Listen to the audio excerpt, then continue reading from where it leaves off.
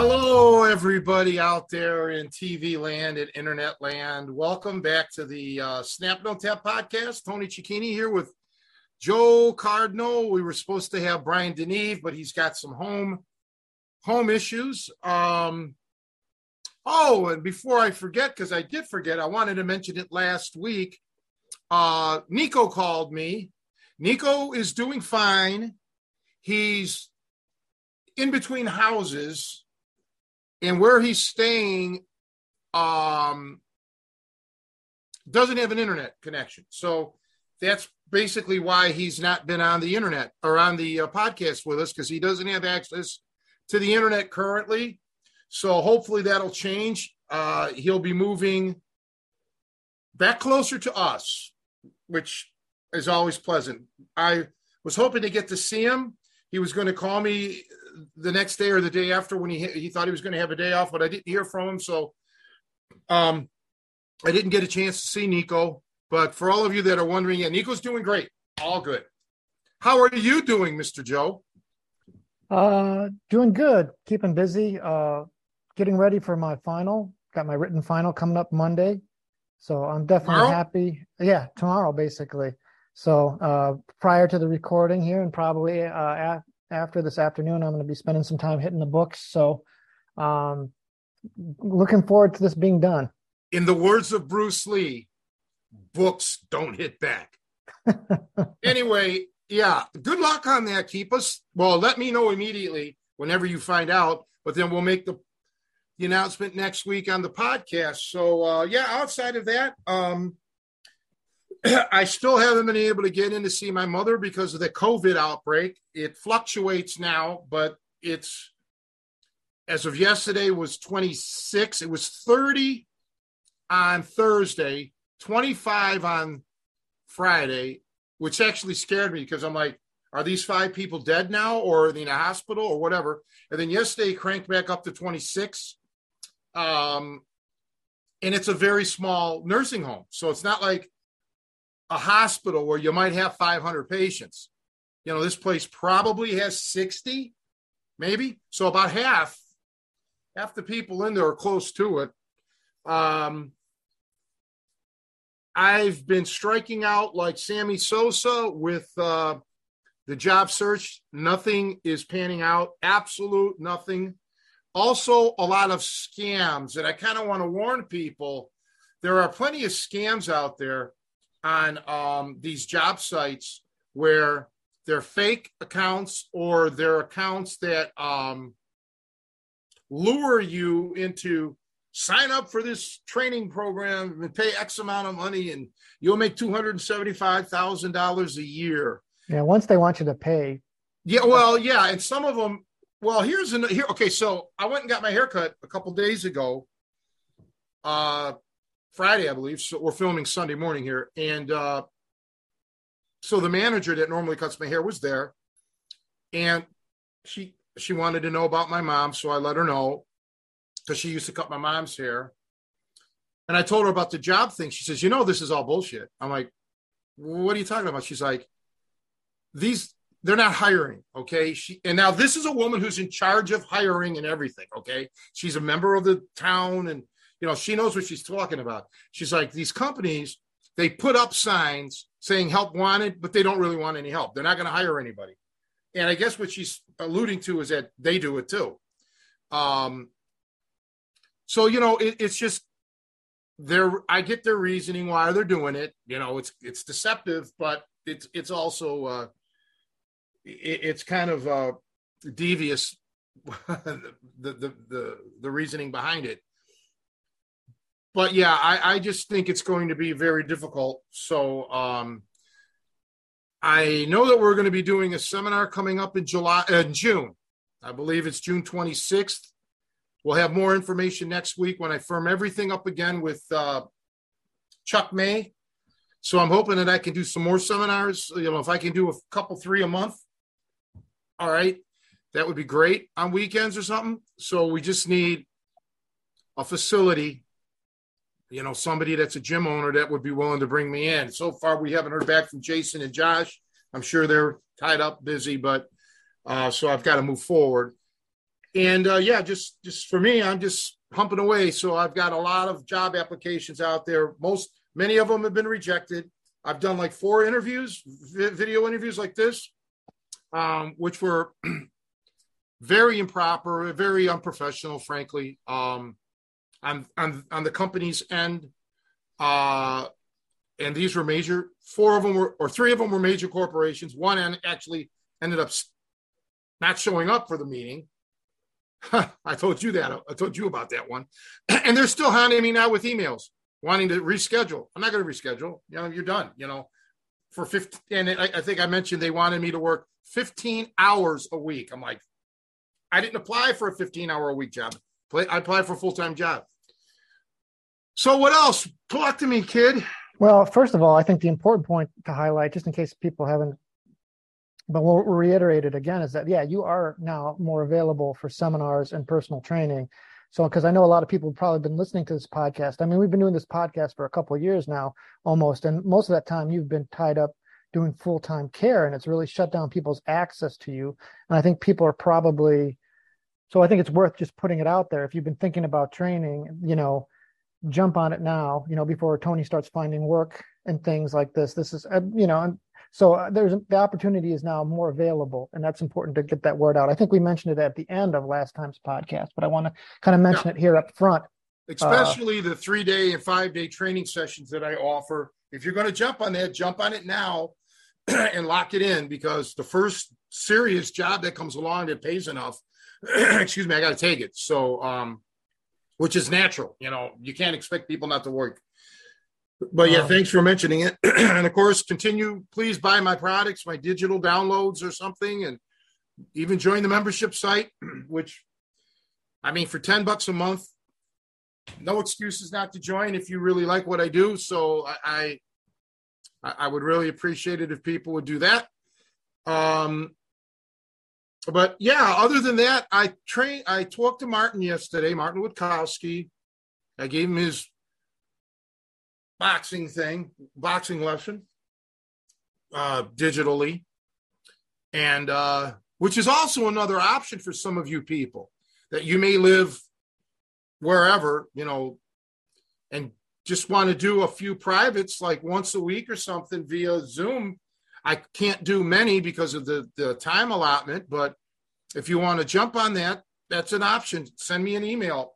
But Martin said,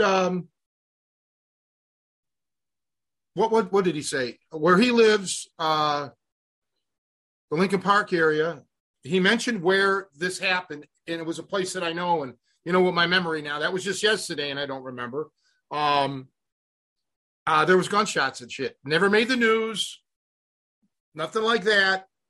And this kind of ties into what we were talking about last week, how so many things happen and don't make the news. And not just in Chicago. This is anywhere in the country. I'm in a rural area. There's a lot of stuff that happens out here that never makes the news. So people have to be careful out there. So training is more important now than it has been probably for a few decades. It's good to get back into learning self-defense. That's why I'm itching to start teaching again. And what I would like to do is ultimately get a core of 15, 20 guys in the city that want to go through a progression of street fighting or self-defense, whatever you want to call it, which means all the techniques of slipping punches and moving and, and punching properly and wrestling properly and getting back off the ground, all that self-awareness stuff. And that, so they would be committed to, okay, this class this day is some skills, and we're just going to start building so that they're not expecting to learn these come-alongs or these little tricks, but they're in it for the long haul. And if we could work out a couple times a month, and they woodshed, they actually practice the moves. Ideally, once a week would be great, or twice a week, but once a week would be really great. But if they could just, practice their moves, it would be terrific. And they would learn world-class skills, because that's what it takes. I mean, obviously there's a lot of unknowns about people's skill level and things like that. Oh, we have a surprise visitor here out of the blue. I'm gonna let you wait for it, Tony. Here, hold on a second. Should I put my glasses on to see? Definitely. Or maybe you want to take them off once you see who it is.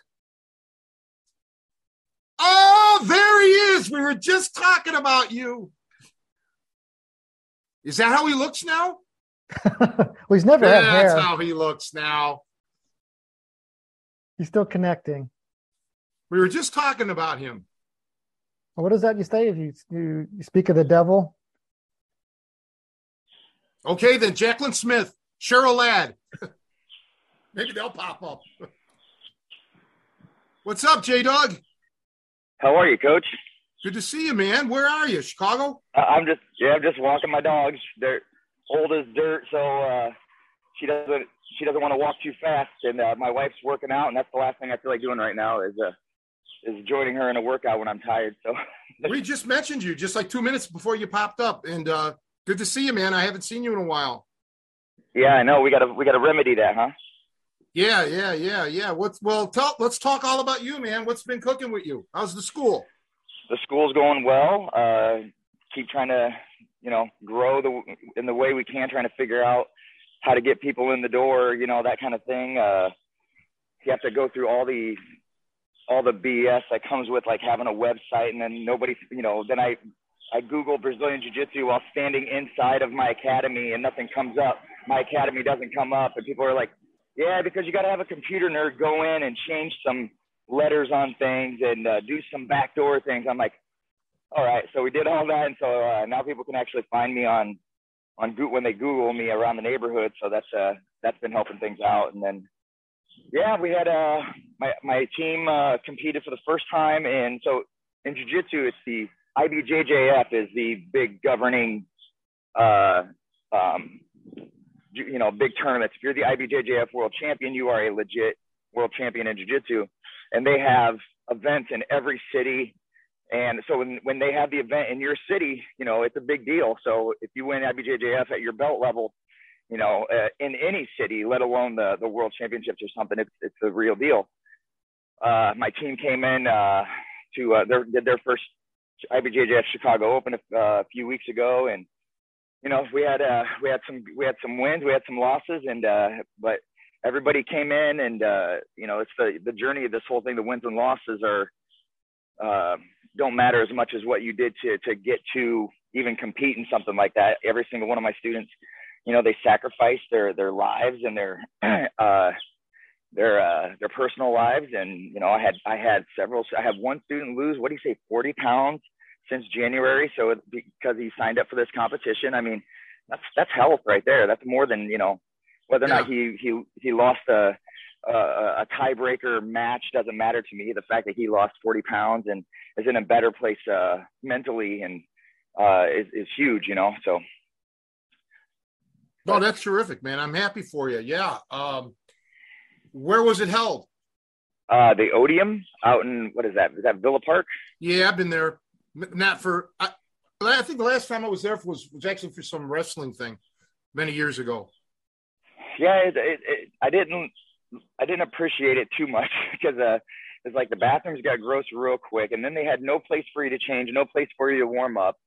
Whereas this weekend, my judo instructor, Sensei Doug Tono, he held his 25th Tokan Classic. His academy is called the Tokan, and he held his 25th one there at I forget what the place was even called now.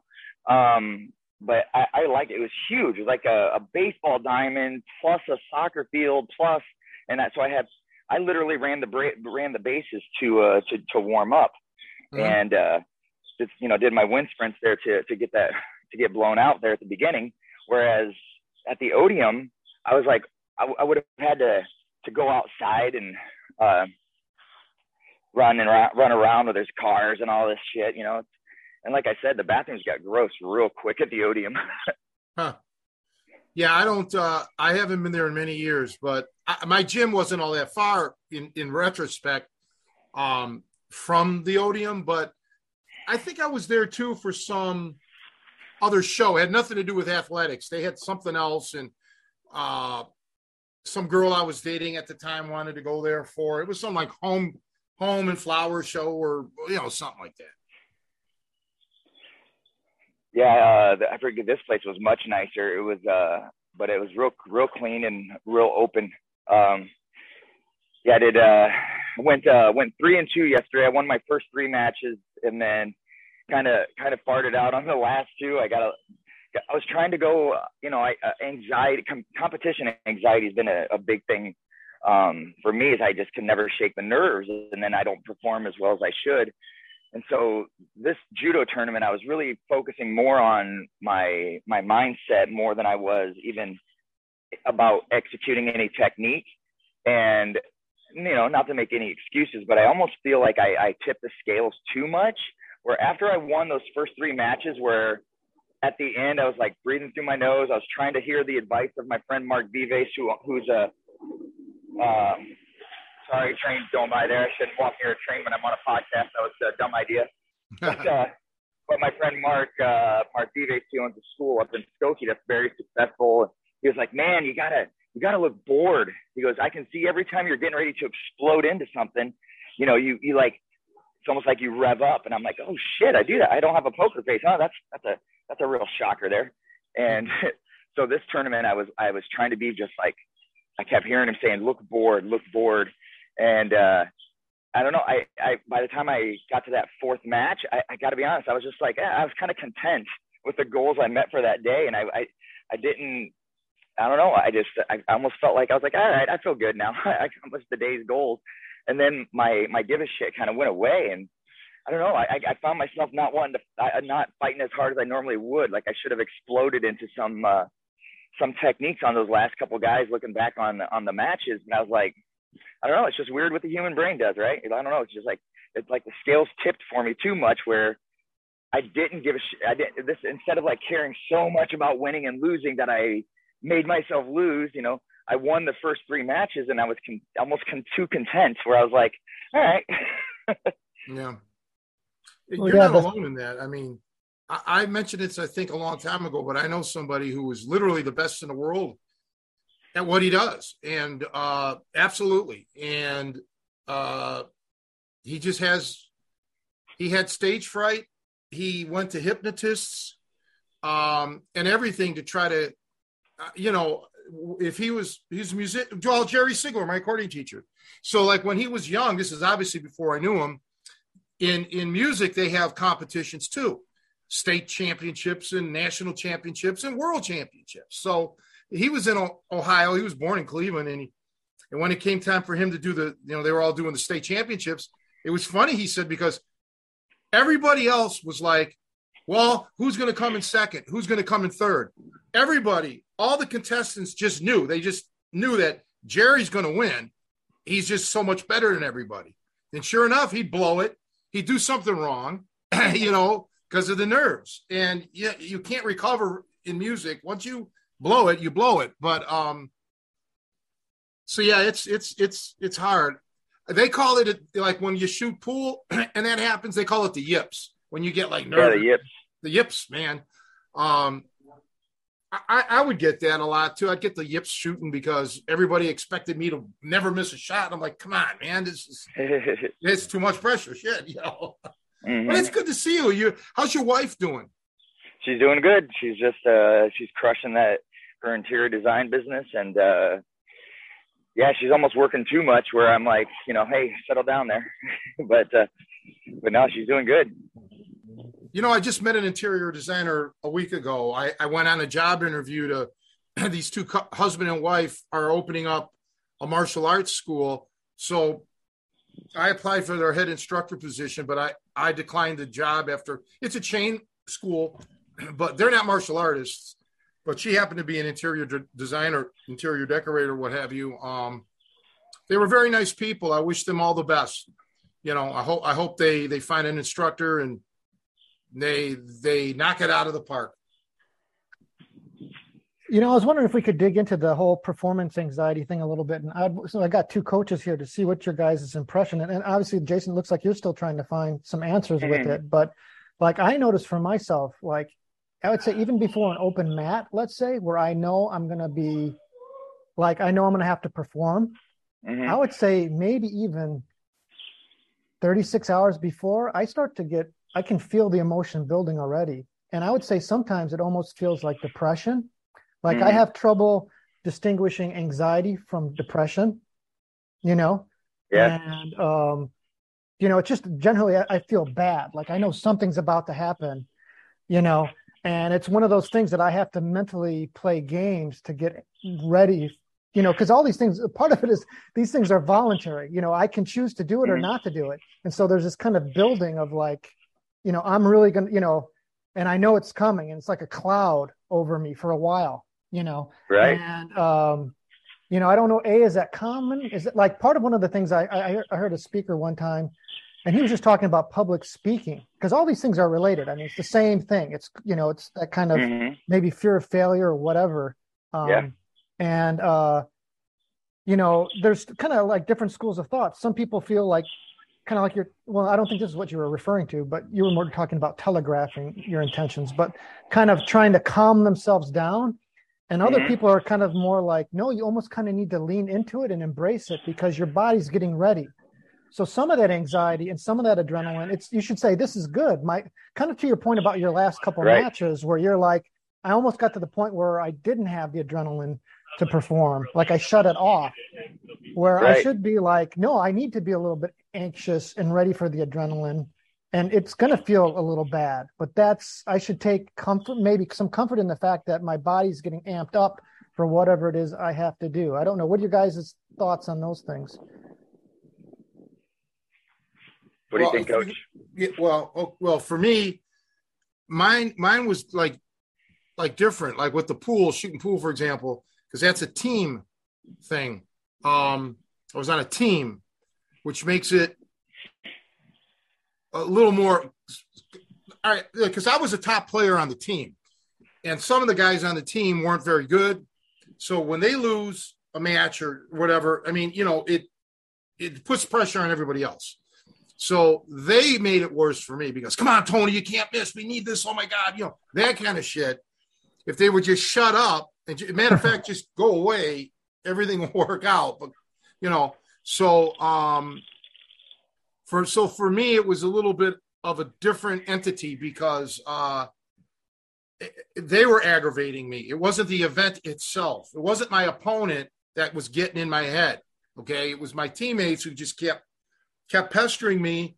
And yeah, they have me on the team to pick them up when they go down, but that's not how I look at it. I look at it that I'm on the team to make you guys better too.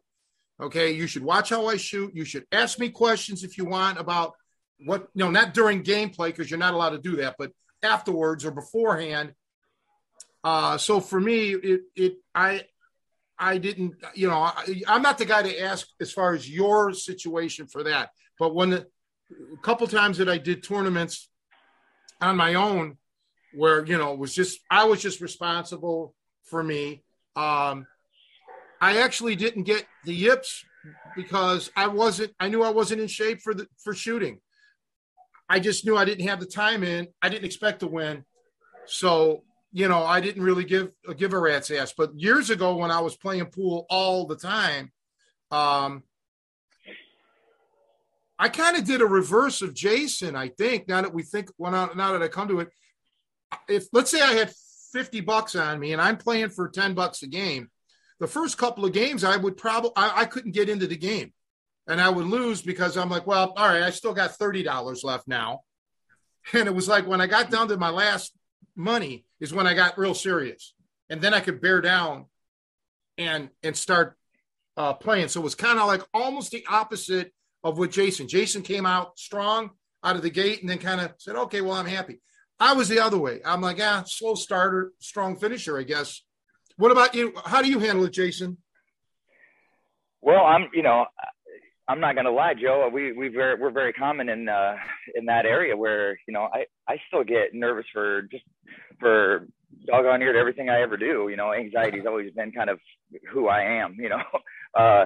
And I want to do my job so well that it's every single fitness class I've ever taught has been a mental obstacle course of and I don't know about you, but I don't, confidence is weird because you don't want to be cocky, right? Everybody thinks that any kind of confidence is cocky in our society. But yet you want to be, you have to have some cockiness to be good at anything, or to be great for that matter. So there has to be this little bit of arrogance about you if you're going to go in and really crush whatever it is you're going to do. And just like anything else, the outcome is not as important as we think it is, especially when the intention it comes from a good place, So that's the way I always try to look at doing my job. Is every single fitness class I get a little, I'm like, oh man, I hope this is a good class for them. And even though I've been doing it 20 years, I still go into these classes going, oh man, I want this to be the class that they really want to come back tomorrow for. And if I feel like I didn't do that, then it really makes the rest of my day, or could be, weak. If I feel like some class wasn't right, then I'll hold on to that, which isn't good either. But yet you want to learn from the bad class, the classes where maybe the energy wasn't there or something like that. But I don't know. It's still a balance. I'm reading all kinds of books on coaching and mindset and all these things, and it's very common. And that's one place I find comfort too, is to understand that pretty much every single athlete not only goes through it, but you have to go through it, or else you're kind of a psycho. You find out who the greatest kids, quiet. You find out that the greatest of all time, all of them were nervous. Mike Tyson would cry before a fight. George St. Pierre, UFC Hall of Famer, he would do the same thing. He would say he would get so nervous that he would throw up, I think he would say. And, to think of Mike Tyson like crying before a fight is hilarious if you didn't actually do something that made you nervous until you're like, okay, I get it, But yeah, I think step one is just saying not only am I supposed to have nerves for this, it's natural, and everyone else has nerves, and the ones that don't have the nerves are the weird ones. And that just in and of itself gives you a sense of relief. You're like, oh yeah, like inside of our DNA, I'm supposed to be nervous right now. That's one of the benefits of doing the thing I'm doing, is going through this exact thing. And that in and of itself, I don't know about you, but it gives me like a breath right there. I just can't help but to take a big sigh, and then, yeah. And then as much as it pains me to admit it, but some of these yoga things where, they're concentrating on your breath and getting outside of yourself a little bit, and just taking the time to just think about how you're breathing and slowing your heart rate down yourself. And are you breathing through your nose, or are you breathing through your mouth and in quick, rapid breaths? But things like that too, mental exercises like that. And then, and then it's just immersion therapy too. Do it as much as you can, and it will not only go away, but hopefully one day, a lot of times it can turn into excitement. So like yesterday, I was excited to step onto the mat. I was like, I went through the emotions I just told you about, where I was like, I was warming up and I was like, what am I doing? I signed up for a younger division, and like one kid's like, fresh out of high school, and I'm like, yeah, I could tell you, I used to be the guy who had all the energy, and you just, basically the young guy outworked me a little bit, and I fell on my hip enough to get the tiebreaker point, and I was like, all right, well, there it is, and that was one of the things I was afraid of, and it happened, was that somebody outworked me a little bit. And which I don't do. I mean, my cardio is good. I mean, I've trained really hard and everything, but there was just a split second there where that young man just like, he caught me off when he shouldn't have. And what are you going to do? But now my mental gymnastics was right, that it doesn't really matter. I can, I'm still the same guy today. Am I pissed off at myself that I should have won those two matches, and that I guarantee that if I rematch both of those guys, I think I beat them 10 out of 10 times. Sure, but it's fine. It's fine. Everything's fine. I'm talking to coach. I'm talking to Joe. I got my wife inside. I got my dog right here. Life goes on, So just going through those mindset changes to say that it's okay to feel this way, and that you should, and that whatever result happens, just kind of go through it and go, yeah, it's fine. Yeah, I agree with you. I get more emotional or more nervous when it's somebody I train, no matter what they're doing, powerlifting or fighting. I really get nervous for that. That's because I care about them so much. I want them to do so good. And I'm not actually the guy doing it. I'm just there coaching or spotting. If it was a bench press competition like Kevin used to go to, I would get nervous more than they would. And well, I'll tell you, man, like being a parent, when my son played T-ball, are some of the most emotional things in my life. Like when it's not in your control and the person you care about, like it almost amplifies it much more. And that's why they almost have to have signs up like, to stop the parents from fighting each other, because their kids are out there, and it just amps it up that much more. It seems there's more emotion when it's someone you care about out there. With yourself, you can be like, okay, it was just me, whatever, dumbass. But yeah, it's even worse when it's when you can empathize, and you that just is crazy. And I was going to say to Jason's point earlier, like, just knowing that, just to not beat up on yourself when you're having these feelings, that it is normal, because it's like a double whammy. You have the feeling, and then you hate yourself for having the feeling. Like, am I a coward? Am I whatever? And it's like, no, because I kind of remember hearing, I think I heard the GSP interview. It might have been Rogan or something, where he's like, I hate fighting. And he wasn't trying to be noble or something, but he's like, I love the techniques. I love learning about it. But the actual process of like having to go out there where I could be humiliated in front of 20,000 people, he says, I hate it. It's kind of cool that someone, who's at that level. I mean, it's, kind of has basically the same feelings that we're doing at a smaller level. That's good to know. And I was going to say, maybe coach, you don't feel playing pool, but I was wondering, like, for me, the first time my band played out, the very first time, we had a big backyard concert, and what made it worse too, is that we did this backyard concert for our band, and we invited all our friends and family. So if we screwed up, not only would we know it, but all our friends and family would have seen it. It was like, if it had been an anonymous crowd, it'd be like, okay, these people don't know who we are. They never forget it. But it was like, we had amped up.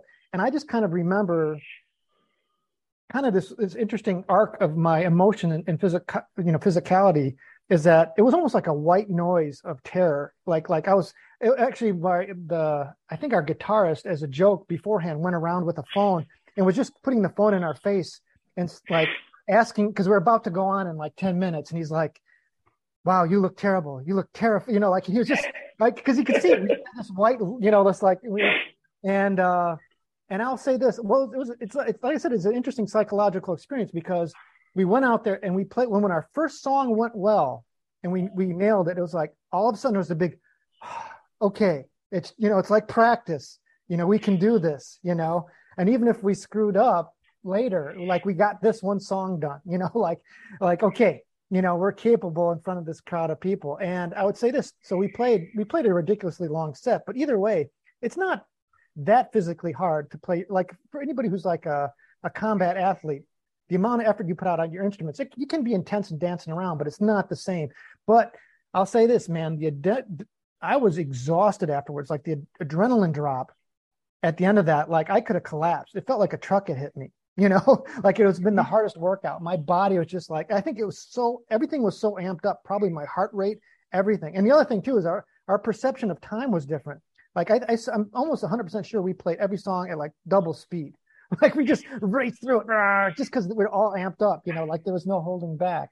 But it was, and also to your other point is that subsequent shows we played in gigs, like each time there was definitely anxiety, but it was never that absolute like numbing level of terror from that first show, And although I'll say this though, we haven't played in a while, and I bet you our first time we'll play again. It may not be as bad as that first time because I have that memory of like, oh, I've been out there on stage, I've done this, I can visualize it, I know what it's like. But there's still some rust there. It's like, what's how are we going to play? So the first time back out there, it's a little edgy, Well, sure. I never had the option. My very first boxing match, my mother and stepdad and my grandfather were there, but my family never came to any of my sporting events. Nothing outside of that one. Never came to another boxing thing, no football games or track. So I didn't have that fear of failure in front of my friends or family. Okay. So I personally, I can't relate to that directly. But I will say that, getting jumped, getting beat up, all that kind of stuff kind of makes everything else in my life seem minor. All right. So it's like, wow, all right, if I lose this arm wrestling match, unless he breaks my arm, it's certainly not. It's a lot nicer to lose there than to have a gun pulled on you and shot or something. So that's kind of how I always did it. But I can remember, Joe and Jason, when I first started playing music, I would sit in. They would have like jam sessions, and this is on the drums. And I sat in, and I was nervous. I'm sure. But then it got like where they kept letting me. I mean, they didn't want anybody else to sit in on the drums, at least. Everybody else was rotating their instruments, but I kind of got a good vibe from that. And then, but the first time I ever had to sing in public, I didn't want to do it. As a matter of fact, I said I won't. I was just I really had stage fright for the singing. And I was young. I was the youngest one, and the crowd was older. So it worked to my advantage where all the pressure was off. I didn't have to even sound good. They just wanted to hear it. So no matter how I sounded, it would have gone off okay. So I did.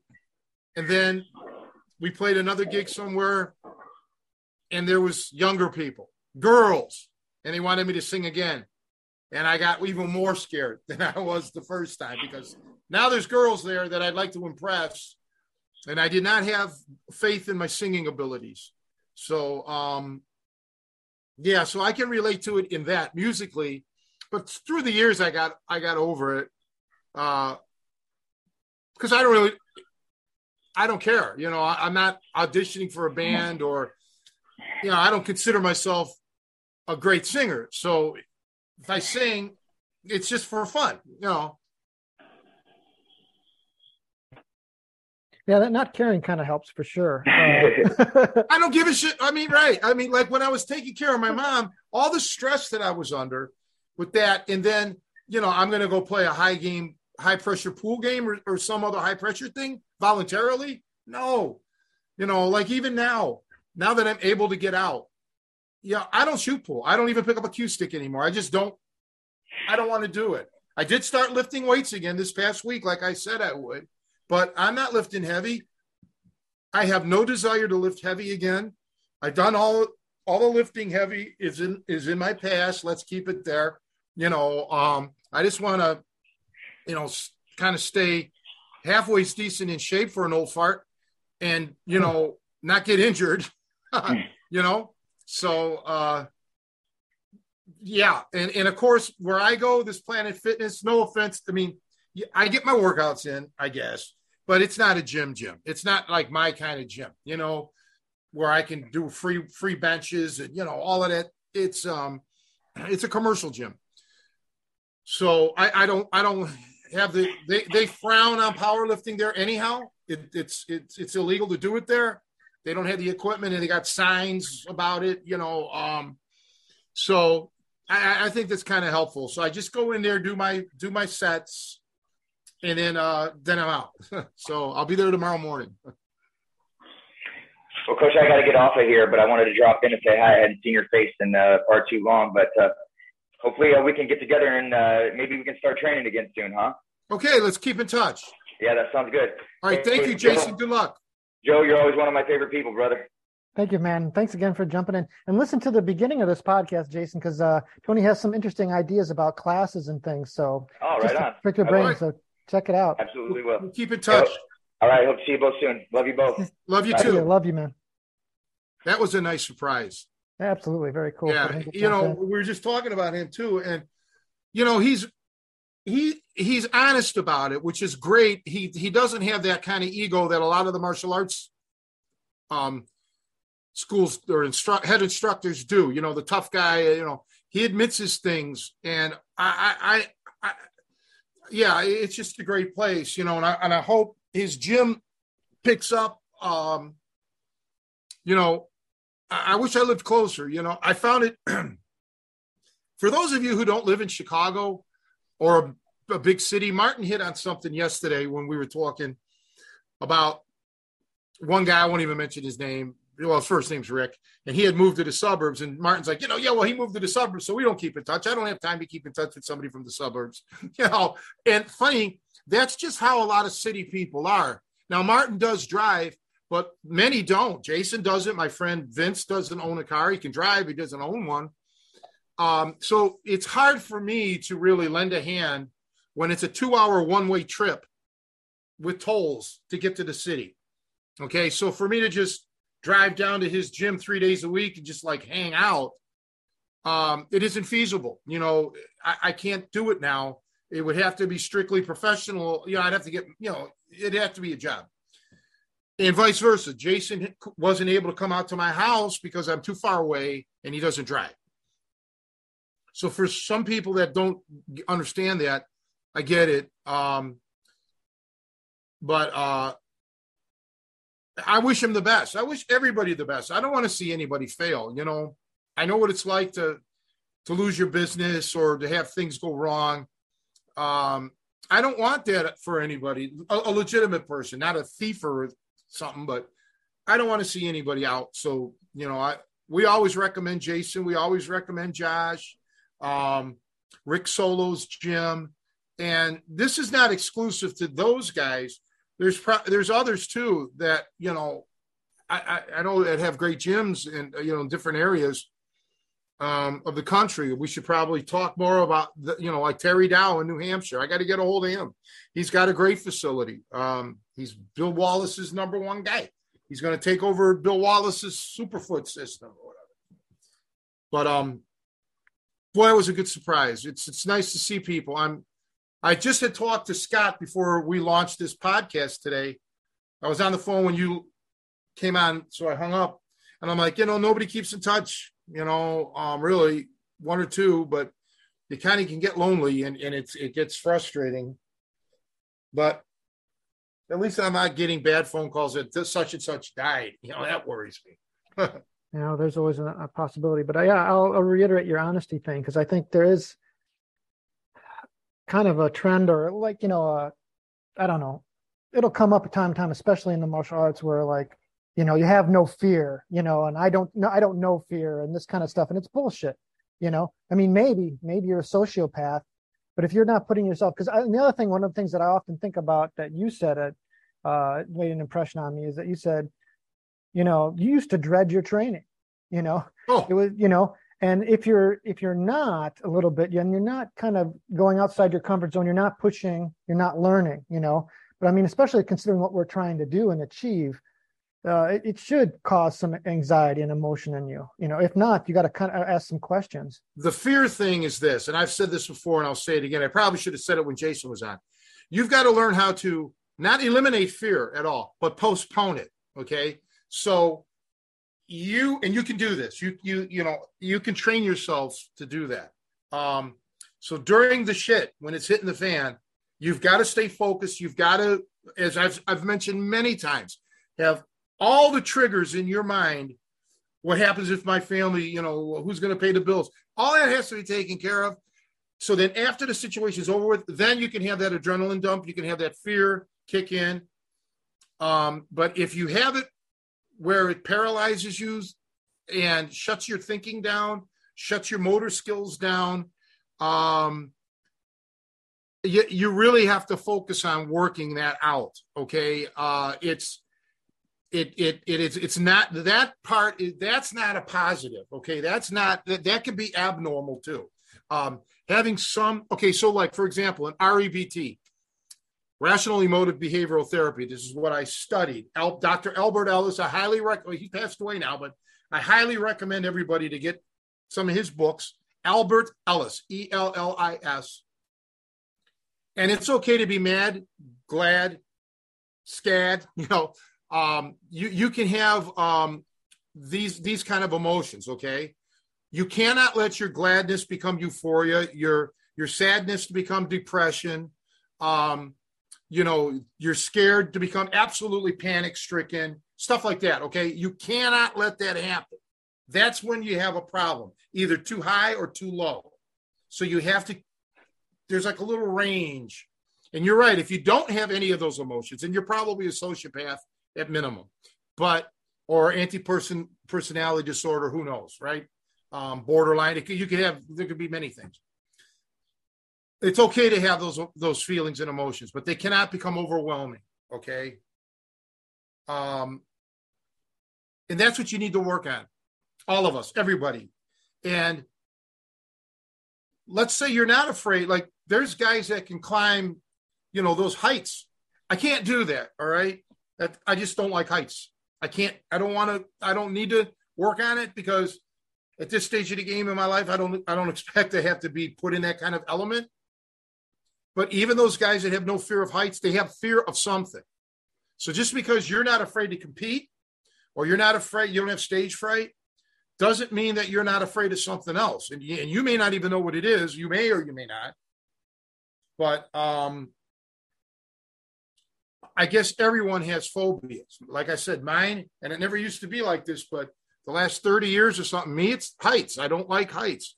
I had to shut a channel on the television today off because they were showing engineering failures. Okay. It was on the Science Channel. And they were showing these skyscraper things. Just here, watching it on television, I got queasy. I can't handle it. So, and I haven't put the effort into trying to do it. But because there's really no reason for me to. Well, right. If it's not interfering with how you live your life, it's not preventing you from doing something, then it's not, you don't have to, necessarily address it. Well, now let's address that interfering with my life, because before my mama got super bad, where I had to be here at all times, I was on those couple pool leagues, and I swore off of pool leagues.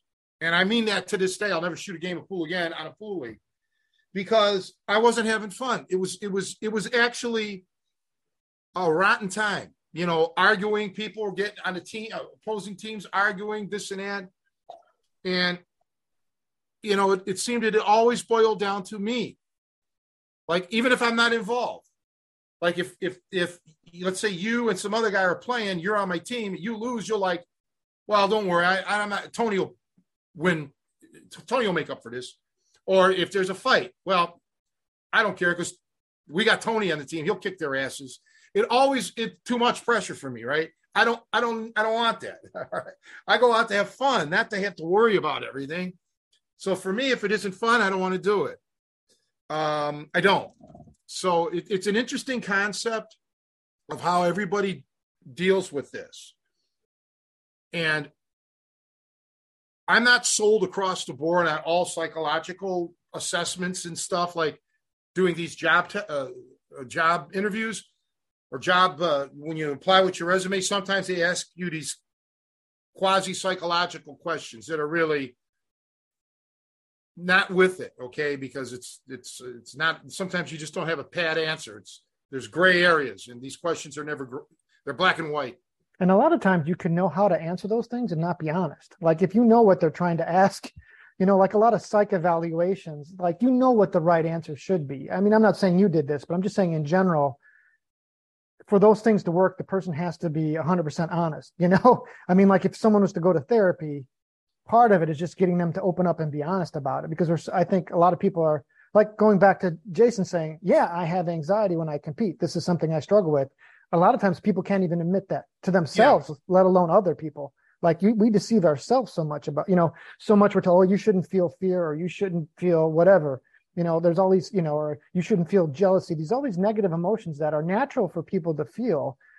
But, I think we're conditioned to not admit that we have these things, and that it's okay. This is part of life, and be honest about it. I think that's like the first step, maybe for a lot of people. But yeah, some form question. I mean, they have whatever.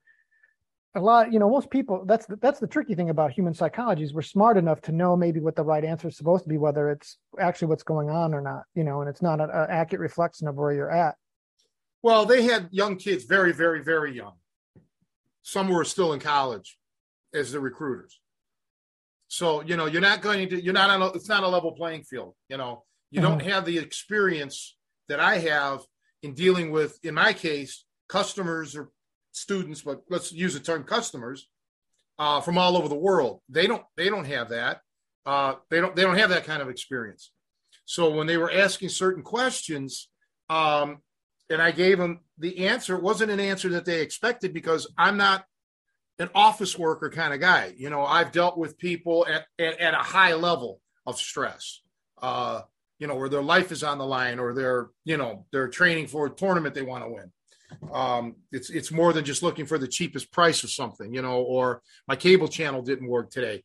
So yeah, I think I've relegated myself now to, once again, I don't give a shit. I don't expect to get a job. I don't. Not based on what this past couple of weeks has been like. It's been ridiculous, really, very unprofessional on their end. And it's more than one outfit. It's more than one genre of work. So as opposed to getting any kind of tension or stress or anxiety over it, I just revert back to the I don't give a shit. Okay. Because it's out of my hands. I can only do what I can do, which is send a resume, follow along with the application notes, do the interview if it even gets to that point. Many times it doesn't. And then that's it. And I just don't take this stuff personal. Okay. And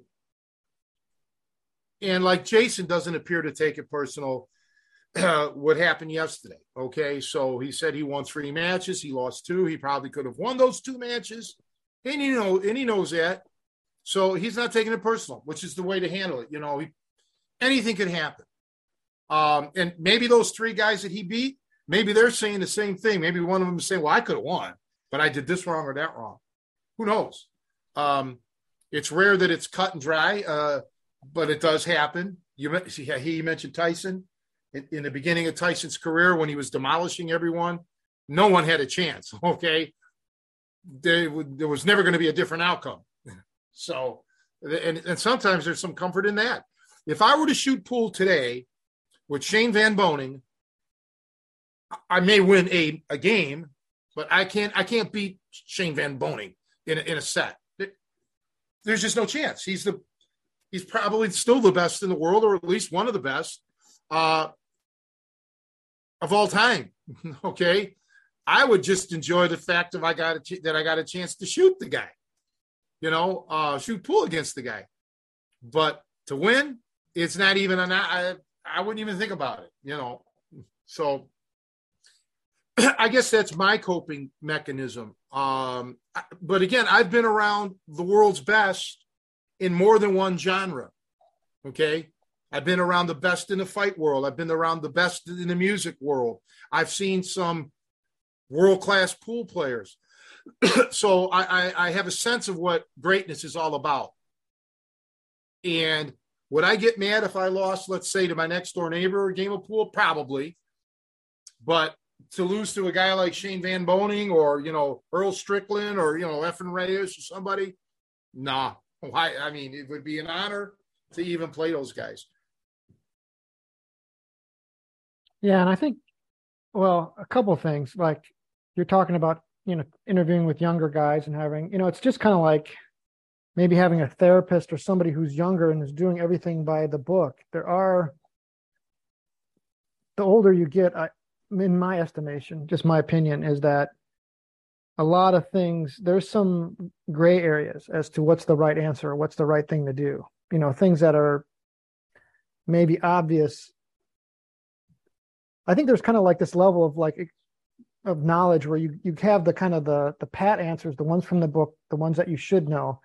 But then there's, as you get older and more experienced, you learn there's sometimes to deviate from that, and that just comes with time, and there's nuance to that. And so it is tough when when you're not able to express that, because in the real world, there's not always, this is 100% always the right answer, like there's only one answer. Never.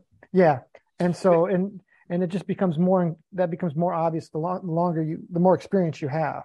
And that reflects more on them. They're young. These girls were young. They'll get better at it. I don't know what their position really is, but as a coach, as a trainer, as a musician, as a fighter, as all of those things, and you heard me harp about this 1,001 times, improvise. You got to learn to improvise. You got to learn to roll with the punches, as they say. And that's tying into what you just said. There are no pat answers. If you do anything long enough, you'll know that sometimes the book, you have to deviate depending on what it is. And there's more than one way a lot of times. So learning to read the room, learning how to read people is very important. If you're dealing with a certain segment of society that you're fully aware of what they are and their belief systems, so you'd approach that differently than another section of society or segment of society, so to speak. And yeah, so there's no pat answers because, and I do believe in my case, while it's illegal to discriminate against age, and they don't ask you on these applications your age, but when they ask you your educational background, and you put on there that, like, for example, you graduated high school in 1982. Well, they know how old you are. Yeah. Right.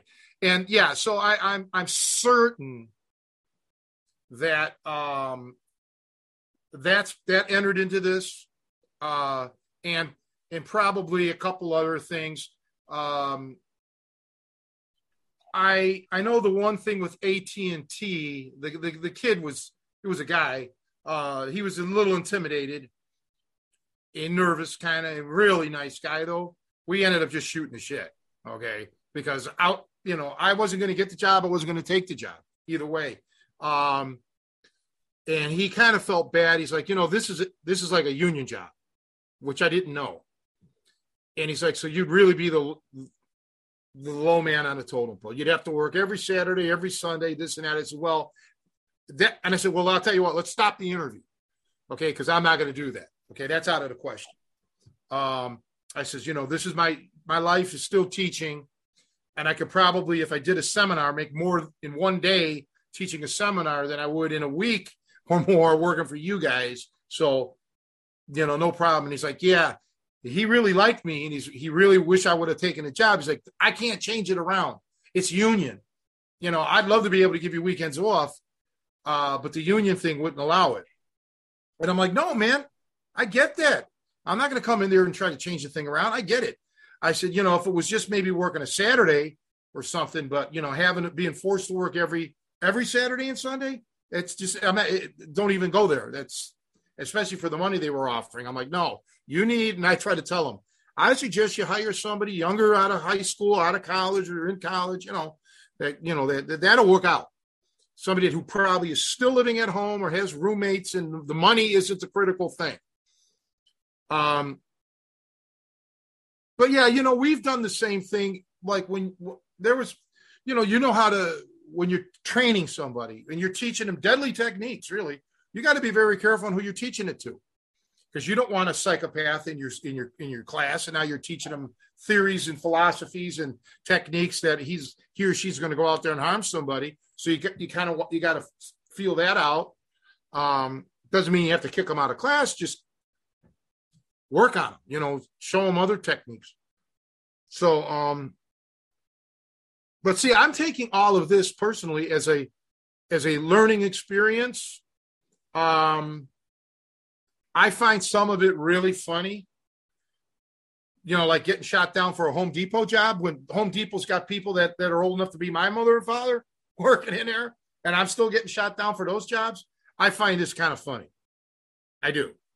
So, unless something drastically changes soon, I tell Scott this: I don't see myself getting a job. I don't see anybody hiring me, with a living wage kind of thing, without me having a, not even doing a backbreaking job. I don't think they'd hire me for that, for sure, because of my age. They'd be afraid of a lawsuit. So yeah, it's going to be tough. What are you going to do? Yeah, it's actually kind of circling back to the beginning of the podcast where we were talking about, I can't remember the exact part of the conversation, but we're so often, there's jobs, but the way they do it now is that they hire people part-time, so they don't necessarily have to do benefits for them. And so people end up having a bunch of like 2 or 3 part-time jobs to make ends meet, so it's kind of like they're creating jobs, but they're bullshit jobs. Yeah. They're just, they keep trying to leverage it enough so that, or just keep cutting away at it so they can still get people there, but people it's just barely folks subsisting on these things. And to piggyback off of last week, being in the rural area may have benefits for certain people, but man, I think the negatives outweigh the positives. Like for me, I've blown through all the jobs. Okay, I'm even looking for jobs in Wisconsin now, and I'm done with that too, because I do the math. And gasoline at this point is almost $6 a gallon. I literally couldn't take the job. I wouldn't be able to pay the bills that I have and I don't have any outside bills. I'm just talking gas, electric, rent, and then gasoline in the car and food. I wouldn't be able to do it because I live so isolated. The drive would be so far, and with the gas prices, the one job, like I said, was 140 miles round trip plus 2 tolls a day. You can't do that for $31,000 a year. No. Gross. And then you got to pay your health insurance premium out of that. So now what do you, in all your regular taxes, now you're making shit. You're making nothing. So you can't do it. And I would have been on the road for over 2 hours a day, one way driving back and forth. So yeah, it would. So stuff like that. You're lucky because you're by a train, and not only are you by the train, your job at the other end of the train tracks is by the train. Okay, so I know a lot of people who are by the train, but at the tail end they're not by the train. All right, so it really sucks. It sucks for a lot. I'm not alone in this. I'm not the only guy this is happening to. So yeah, and the jobs are, I know that this weekend they just increased the minimum wage in Cook County and I think also Chicago. Chicago actually has a little higher minimum wage than Cook County. I believe it's like $15.40 in Chicago for any company over 21 employees. And it's like $14.80 or $14.70 or something like that for anybody, a company less than 21. Non-tipping jobs, so not a waitress or a bartender or something.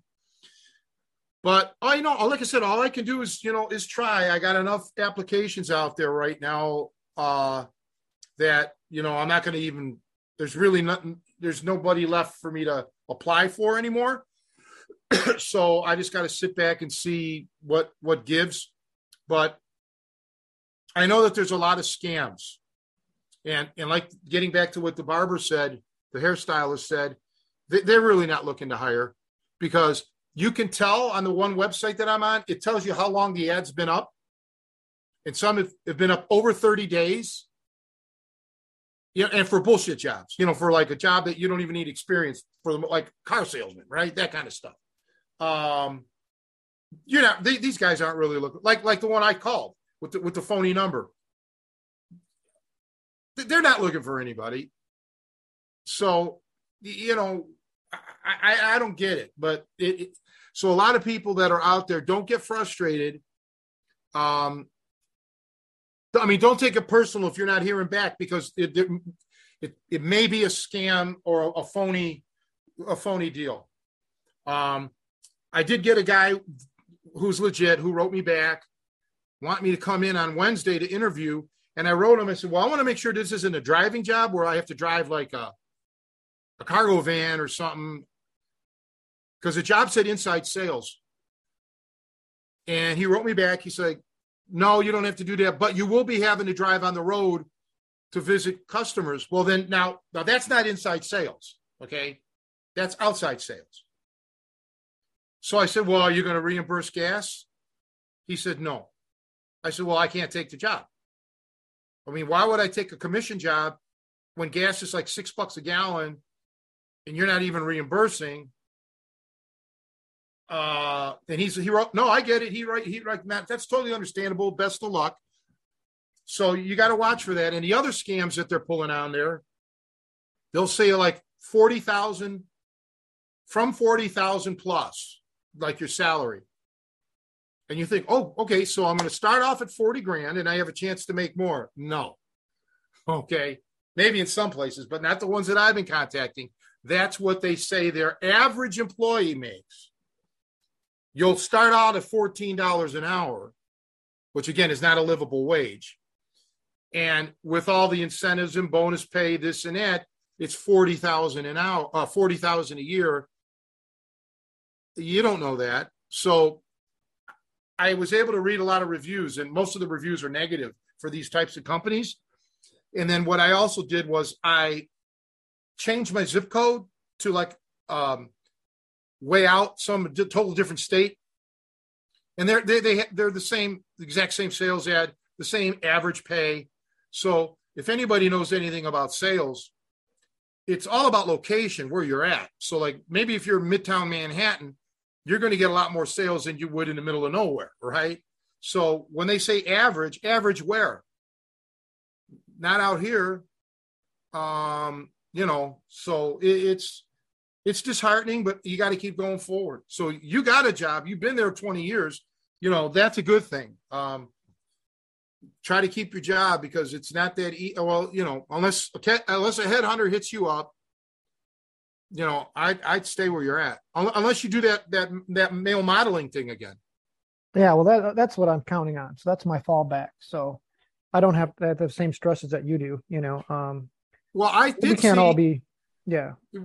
All kidding aside, I got this thing that said something about John Ford, or not John Ford, but Casablanca or something, some modeling agency thing, like, not that they contacted me, but that Indeed.com suggested I'm like, what, why would they say that? Why, you know, it's, you shake your head. And the other thing that I noticed is this shit's loaded with insurance agencies looking for help, but you have to be a licensed insurance agent.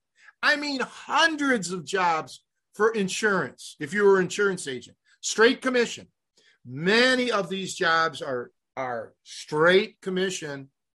And I just won't do that. I mean, for 30 years almost, I've been doing straight commission in essence. Okay.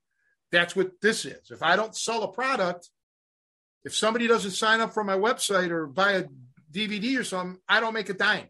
That's straight commission. Okay. I don't want that anymore. I need a guaranteed income, you know, boom. But yeah, I just found it very interesting because, like I said, I've never had to be out looking in the job market. It's been what, 35 years since I had to do that. So now I see it's, but with your looks, Joe, your personality, I'm telling you, you should probably go to like art, hang out at art museums and stuff where they have statues. And there may be some struggling artists out there, and you could not only make a lot of money, you could make that artist very famous if they do a sculpture of you or something like that. Or more importantly, like catch the eye of some rich art patron who wants to be like their kept boy. You know, they can just. Well, you're married. You're a married man, so watch what you say. You know. Okay, but outside, hey, if the money's right, I'm sure there could be an arrangement. Yeah, there always is, isn't there? There's always a workaround. But anyway, guys, I guess we should wrap it up. I mean, it was a nice surprise guest this was kind of like a weird, it's me venting. This is my therapy today. Pissed off at the yeah, that might go be in the mail. Yeah. Yeah. Well, you know, there's other people probably that might be in my position. And if they're struggling too, don't feel so bad. You know, I'm probably going to be very unemployable because of what I've done for a living. And I'm almost locked into being able to just coach and teach. And I don't see that unless we can get something cooking with Josh and Jason. I think we hopefully got something going with Chuck and anybody else. Yeah, in the Chicago area, that would be great. But whatever, we'll see what happens. But anyway, guys, thanks for listening and watching. Joe, as always, you're the greatest, as you say, always to me. Tony, I'm the greatest human being that ever lived. Yeah, I agree. So you got that going for you too, Joe. Well, yeah, you get no argument from me. You know, you speak the truth. All right, everybody. See you next week. All right. Bye.